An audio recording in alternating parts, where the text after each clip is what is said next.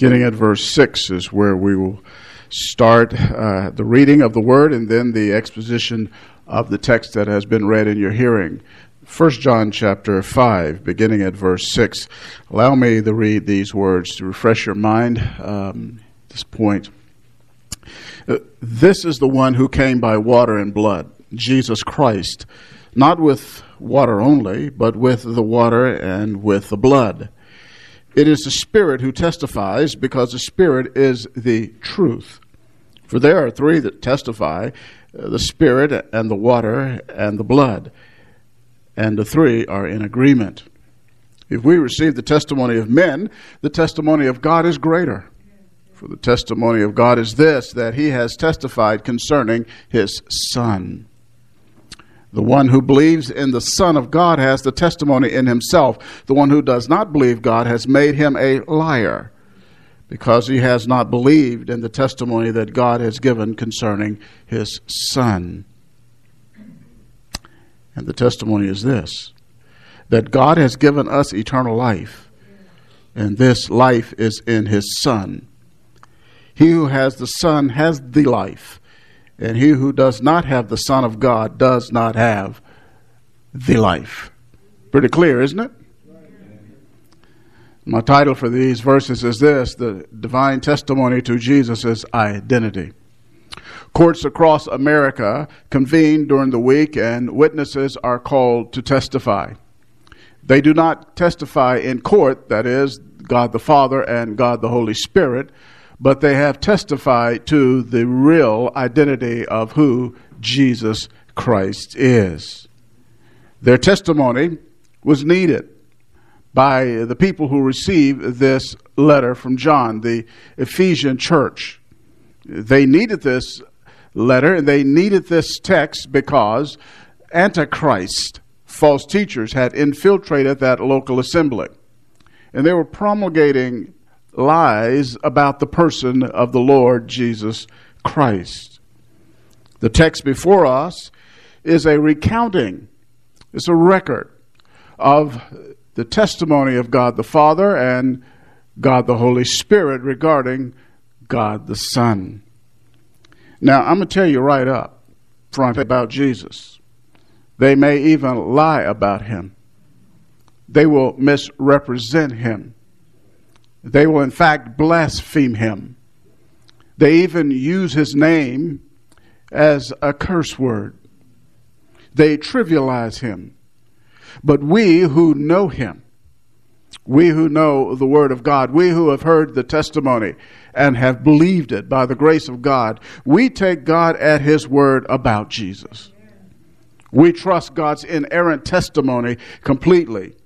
We give no place, no credibility to those who contradict God's truth about Christ, even as they come through the agents of Satan. Now, for this testimony that the Father and the Son have given and recorded here in the Word of God, we need to look at the means of the testimony. And that's our first point here this morning. We look at verse 6. When it says that this is the one who came, it's referencing verse 5. It's talking about the Son of God.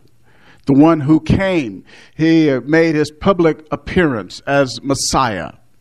The one who came, you need to understand, he is not talking about Jesus' existence being temporal like ours. In fact, Jesus has always existed. Would you agree with me?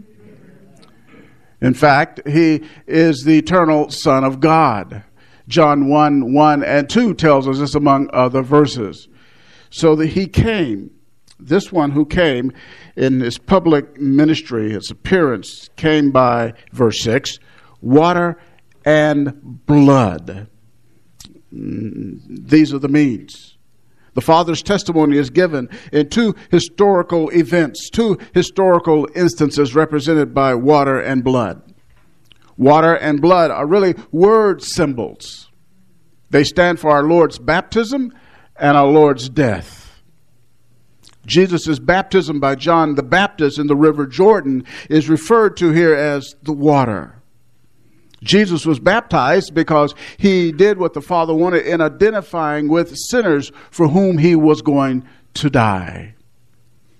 In addition to this, when he came up out of the water, a voice out of heaven came. And it was none other than the voice of God the Father. He identified Jesus. He said, "This is my beloved Son, in whom I am well pleased." Two things: approval and identification. A voice out of heaven saying, "This one is my beloved Son. This is my Son." He testified to his identity. The designation, you need to understand, son has biblical import. Any Jew who had heard that word, son, would immediately thought of Psalm chapter 2, verse 7. That's part of a messianic psalm. It says there in that verse 7 of Psalm 2, "You are my son." God the Father speaking about God the Son. He is designating him as his son. Further, we need to understand what son means. We need to understand the sonship of Jesus Christ. When God calls him son, when the Bible refers to Jesus as Son, the Son of God, he is saying this, that the Son, Jesus Christ, and God the Father share the same essence. He is saying that they are of the same nature. The Father was saying, "This is my Son. This is the one who shares my attributes. This is the one who is like me. He is co-equal. He is co-eternal with me." In other words, he is deity. That's what it means. He did not therefore, become the Son at his baptism. He has always been the eternal Son of God. How wonderful it is. Jesus, in fact, said to his disciples in the upper room in John 16:28 that he came forth from the Father. Jesus, on a number of occasions, let it be known that he came from heaven. He said, "I came down from heaven to do the Father's will." He always indicated his origin was not earthly, his origin was heavenly. Unlike you and me, we were born into the world. Jesus came into the world. We had our origin at our conception. Jesus has always existed. His humanity was conceived in Mary's womb, but he has always been the eternal Son of God. So at the commencement of Jesus' ministry, at his inauguration in public ministry as Israel's Messiah, the Father identifies Jesus as his Son. This was a verbal identification. This was a verbal testimony given by God the Father. But you need to understand something here, that the Father also identified his Son by events. He let us know who he is, not simply by a verbal affirmation, which is sufficient, but also by supernatural events. And that's where the word blood comes in. You see the identification in the water. But here in verse 6, the identification by blood. Blood, this word stands for death. And all that was involved in the death of the Lord Jesus Christ as he makes atonement for our sins on the cross. We read in Matthew chapter 27, verse 45, that while Jesus was on the cross, he was there. And in that period of time, from noon to 3 p.m., darkness covered the land. Now, you know as well as I do, something unusual is happening when it's high noon, and from noon to 3, there's darkness.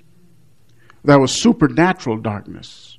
Supernatural darkness symbolizing the Father for Son. The Son bore our sin, and he received in himself the full fury of the wrath of Almighty God that should have been ours. The full weight of the divine wrath was poured on God the Son there. And in that darkness, that forsakenness, as Jesus became sin for us. Jesus let us know what that meant. It was abandonment. The Father abandoned the Son. That's why he cried out and repeating Psalm 22:1, my God, why have you forsaken me? That was a supernatural testimony of the spiritual darkness to the reality that Jesus is the Son of God. There's another supernatural occurrence connected with our Lord's death on the cross.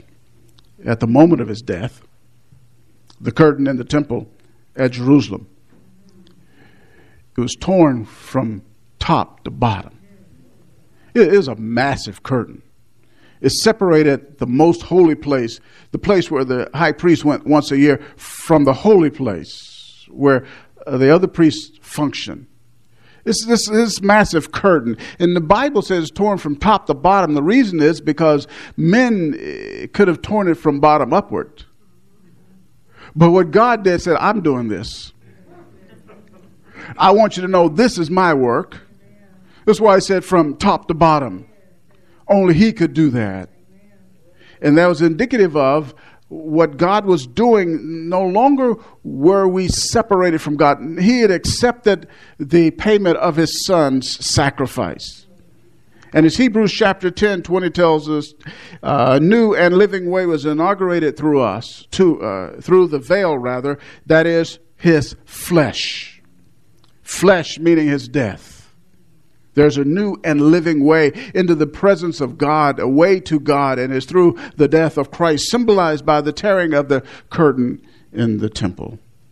A supernatural event. Another miracle occurred at the moment of when Jesus died. There was an earthquake. Rocks split. Tombs were opened. And many of the saints who had died were raised from the dead. And they entered Jerusalem and were seen by many. What that tells us, this is God's Son. This is God saying, this is who he is.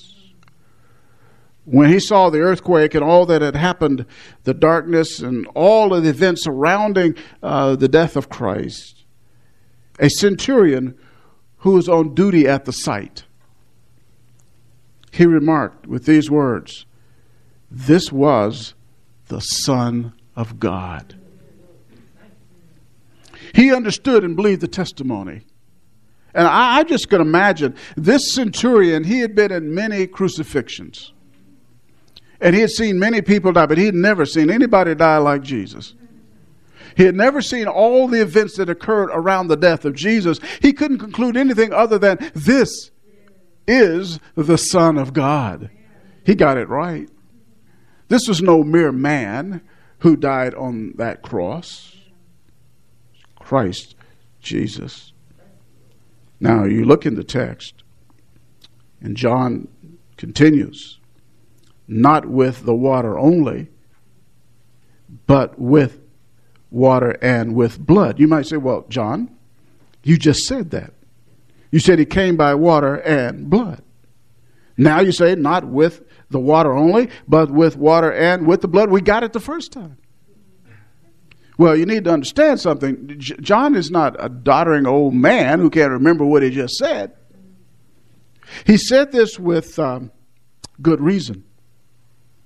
John was addressing a heresy about the person of Christ that was being taught. Remember those heretics I mentioned earlier, the Gnostics, the beginning of Gnosticism, a heresy about Jesus Christ, about salvation that had infiltrated the church at Ephesus. They falsely claimed, now get this, here's what they were saying. They falsely claimed that at his baptism, the Christ Spirit descended on Jesus. But at his crucifixion and before his death, the Christ Spirit left him. Now, that's significant. Because at that point, Jesus, in their argumentation, their lie is that he became a mere man who died on the cross. This is insidious. This is sinister. For this was an attack on the person and the work of Jesus Christ. This was no mere academic thing. This was a reality that has to do with our eternal well-being. Because we need to know, who was it that died on that cross? Who was it that claimed to be Messiah? We had to know. When the lies come, you better know who you believe, right?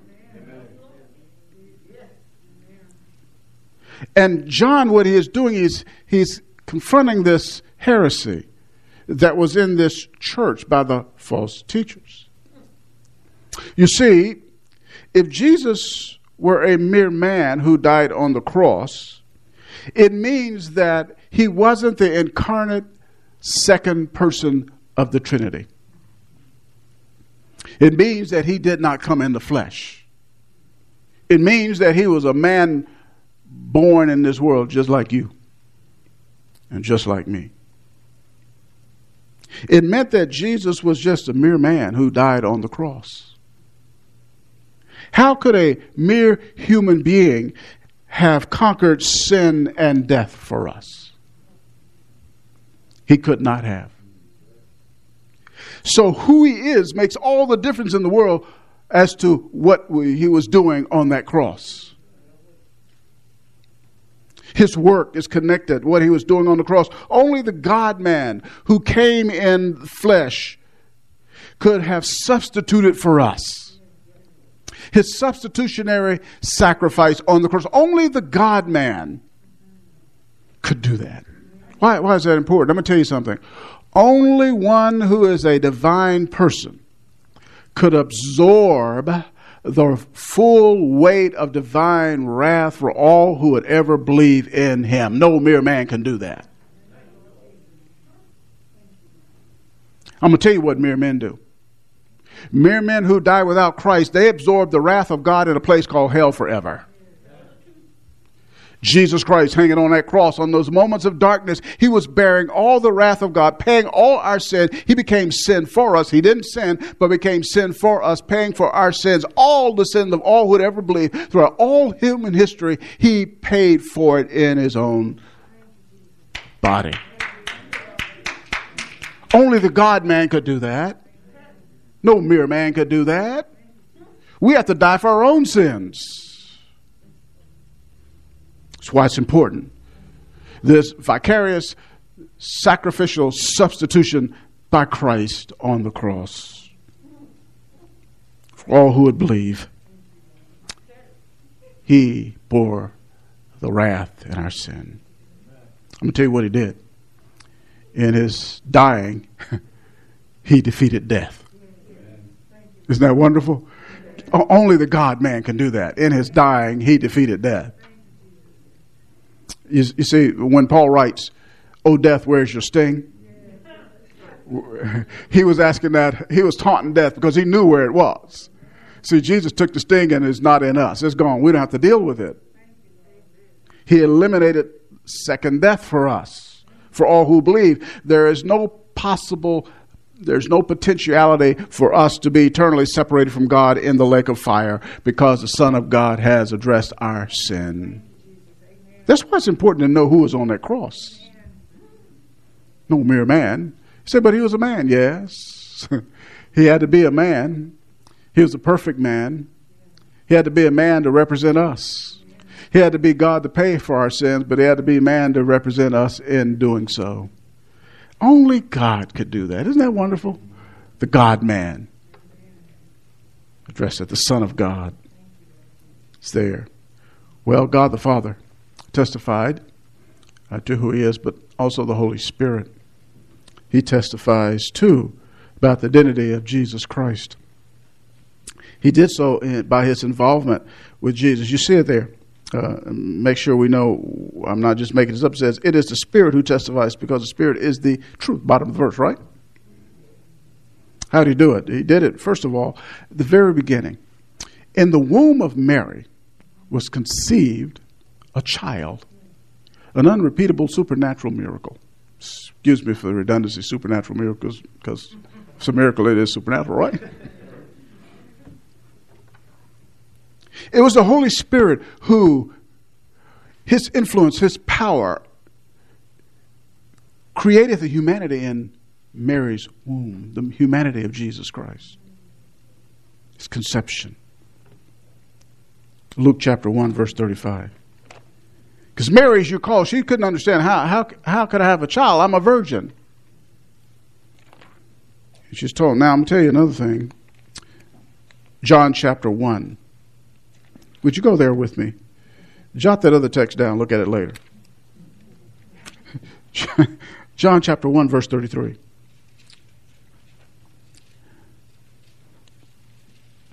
I want you to see something. A couple of verses. John chapter 1, verses 33 and 34. Holy Spirit's involvement. This is so significant, identifying who Jesus is.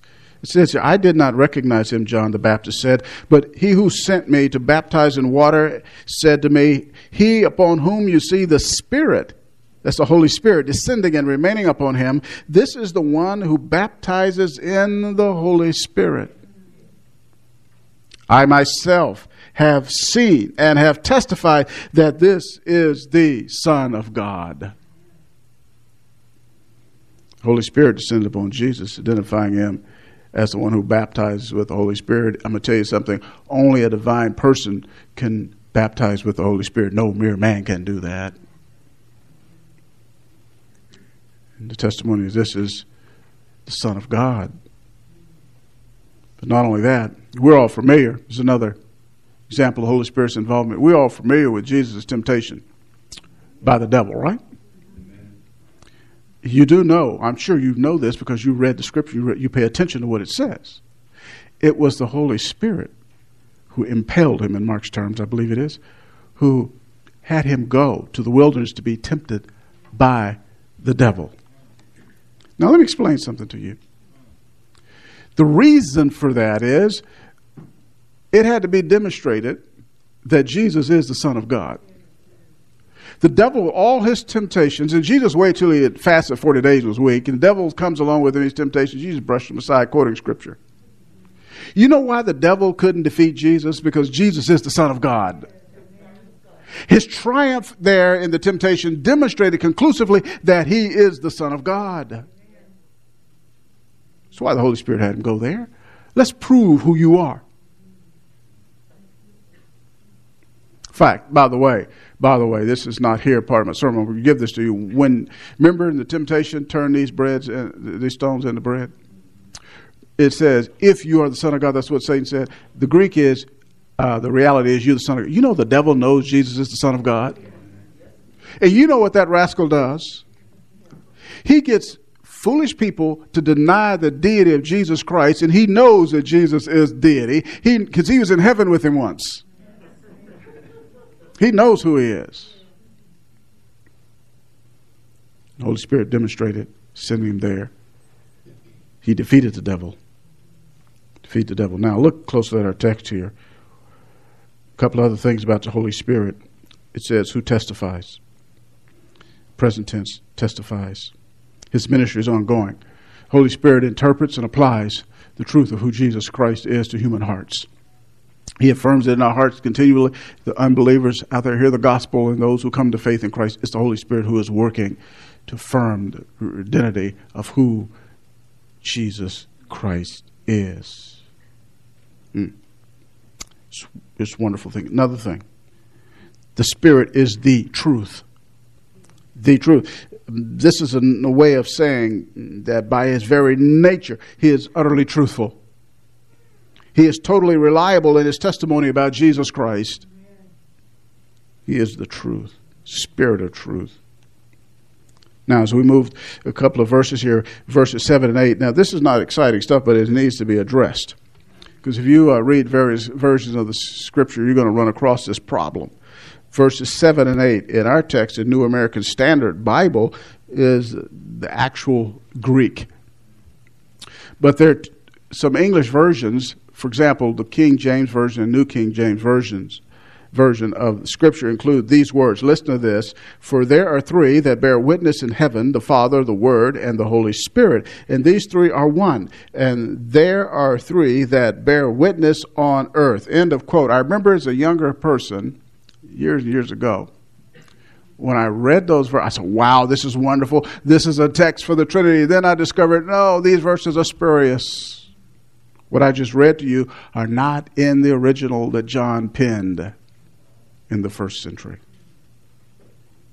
They were added later by a copyist, and we know this. Because what textual scholars are able to do, they can go back and look at earlier and earlier manuscripts. Again, they see in the Greek manuscripts what was there. The closer you get to the original in terms of time, you have a better understanding of what was in the original. You understand what the copies come later and later and later historically. Erasmus, a Dutch humanist who argued with Martin Luther, he had said on one occasion, because he didn't put the text that I just read you from the King James and New King James in his Greek editions, the first and second one. Someone said, challenged him on that.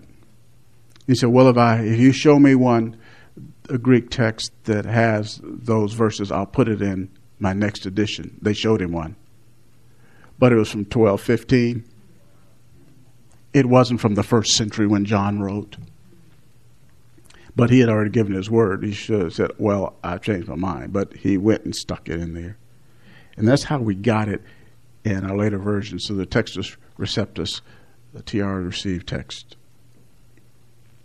They're spurious. Now, I'm going to tell you something. Those verses teach the truth about the Trinity. But we don't need those verses. Don't ever use the King James and New King James Version in that passage of Scripture to argue with the Jehovah's Witness. Because I'm going to tell you something, they know they're spurious. We have enough evidence in the rest of the Scripture to prove the doctrine of the Trinity. And we do. Now, with that done, we see verses 7 and 8. For there are three that testify, the Spirit, the water, and the blood. And these three are in agreement. Genuine text asserts the threefold testimony of the Spirit, the water, and the blood. And it's interesting, there are three witnesses. And that comports with what Deuteronomy 19:15 says. God laid down to confirm anything, there had to be two or more witnesses. Here we have three. Testimony is authentic. So we have the means of divine testimony. We've seen that. Let's look now at the superiority of divine testimony. Verse 9. If we receive the testimony of men, the testimony of God is greater. For the testimony of God is this, that he has testified concerning his Son. That word, if there, means reality. We do take the testimony of men, reasonable, reliable men. We believe what they say, do we not? But the testimony of God is greater. Moving from the lesser to the greater argument, God's testimony is greater because of who he is. Who is he? He's God. His character, for example, let me tell you what the Bible says. Three places that talk about him, his character, regarding his word, his truthfulness. Numbers 23:19 says this, God is not a man that he should lie. Titus 1:2, God who cannot lie. Hebrews 6:18, it is impossible for God to lie. That can't be said about mere human beings. But it's true of God. That's his character. What about his content here? Why is it greater testimony, the greater testimony of God? It says, because he has testified concerning his Son. Concerning his Son, an infinitely greater subject matter we're dealing with. Testifying about Jesus Christ. Think about this, brothers and sisters. People every day in a courtroom testify about a lot of things. Some of them are somewhat important. Some things are more important. Some things are simply trivial. Lawsuits can be filed for a lot of stuff, right? But there is nothing more important than the testimony about the one in whom one's eternal destiny hinges. The means of divine testimony, the superiority of divine testimony, God's, the responses to divine testimony. Let's look at verse 10. It says, the one who believes in the Son of God has the testimony in himself. It's talking about Christians. Christians believe in the testimony. They hold to the testimony that God has said. That's saving faith. And the reason we do it is because we've been born again. When we were born again, we believed the Word of God. By the way, let me let you know, you don't believe and then are born again. You're born again, then believe. How do I know that? Because that's what 1 John 5:1 tells us. Whoever believes that Jesus is the Christ is born of God. You say it says is. What do you mean? Well, that's the English translation. There's a Greek particle there, participle, and it's really has been. Has been born, indicating in the grammar that one has been born, then one believes. Faith is not the cause of the new birth, but the new birth is the cause of faith. That's why you believed. You were born again. And that moment, you believed. God gave you faith. That's the reality. And we who believe, we believe the testimony. But verse 10, there are others. Verse 10, it says here, those who do not believe God has made him a liar. Calling God a liar? Unbelief is calling God a liar. Anybody says, I reject Christ, I reject what he did on the cross, I reject all of that, I don't believe any of that, what you're doing at that very moment, you're calling God a liar. You're blaspheming his character. You're maligning his character. And that's a serious thing to do, to call God a liar. Eternal damnation is a certain outcome of people who do that, who persist in unbelief, calling God a liar, saying your testimony, God, about your son is not true. They will experience eternal punishment if they persist in their repudiation of the gospel of Jesus Christ. One last thing, the eternal result of divine testimony, verses 11 and 12. What we have here, God has given us eternal life. He's made it available to the people in the saving ministry of his Son. Those who believe God's testimony about Jesus Christ believes that eternal life is available and provided in the saving ministry of God incarnate. That's what we believe. That's what we've looked to. We said, yes, eternal life is in your Son. There can't be eternal life otherwise. Verse 12. He who has the Son has the life. The life means eternal life. But he who does not have the Son of God, has not come to him by faith, does not have the life, eternal life. Let me say something right now. Please, please, please don't think that all religions can get you to heaven. If you don't have Jesus Christ, I don't care what they believe or they say they believe, they know God, they do not have eternal life. There is no eternal life apart from God's Son. Let me conclude with this. The bottom line of human existence is this: believing or not believing the divine testimony about Jesus Christ. Eternal life is at stake. Nothing can be of higher importance in anyone's life. Nothing is of greater consequence in anyone's life as to what they do with Jesus Christ. Let me tell you why.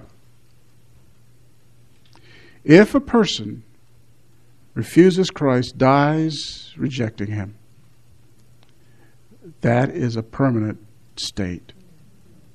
There is no recovery. If you get COVID, and we pray none in this room gets that, or listening, it's a possibility you could recover. But if you die without Jesus Christ, there is no possibility. You don't recover from that. That's permanent for you. That's eternal for you. There is no fix. No parole. It's forever.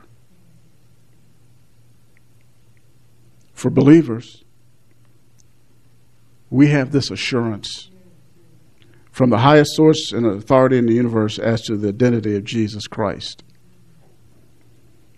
He is the Son of God. He came from heaven to save sinners. We know who he is. He saved us. What about you? If you're a Christian, you have that certainty. If you're not a Christian, you need to come to know the Lord. He tells the truth. And it's testified to the identity of his Son, the Lord Jesus Christ. Let us pray together. Our God and our Father, we thank you for the record of your testimony and the testimony of the Holy Spirit about the Son.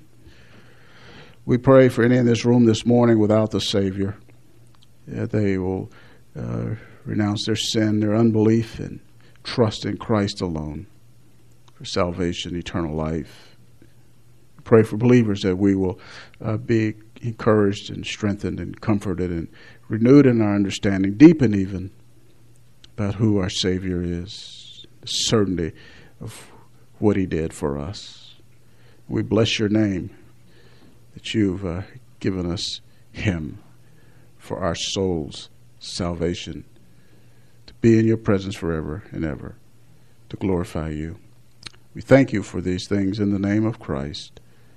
Amen.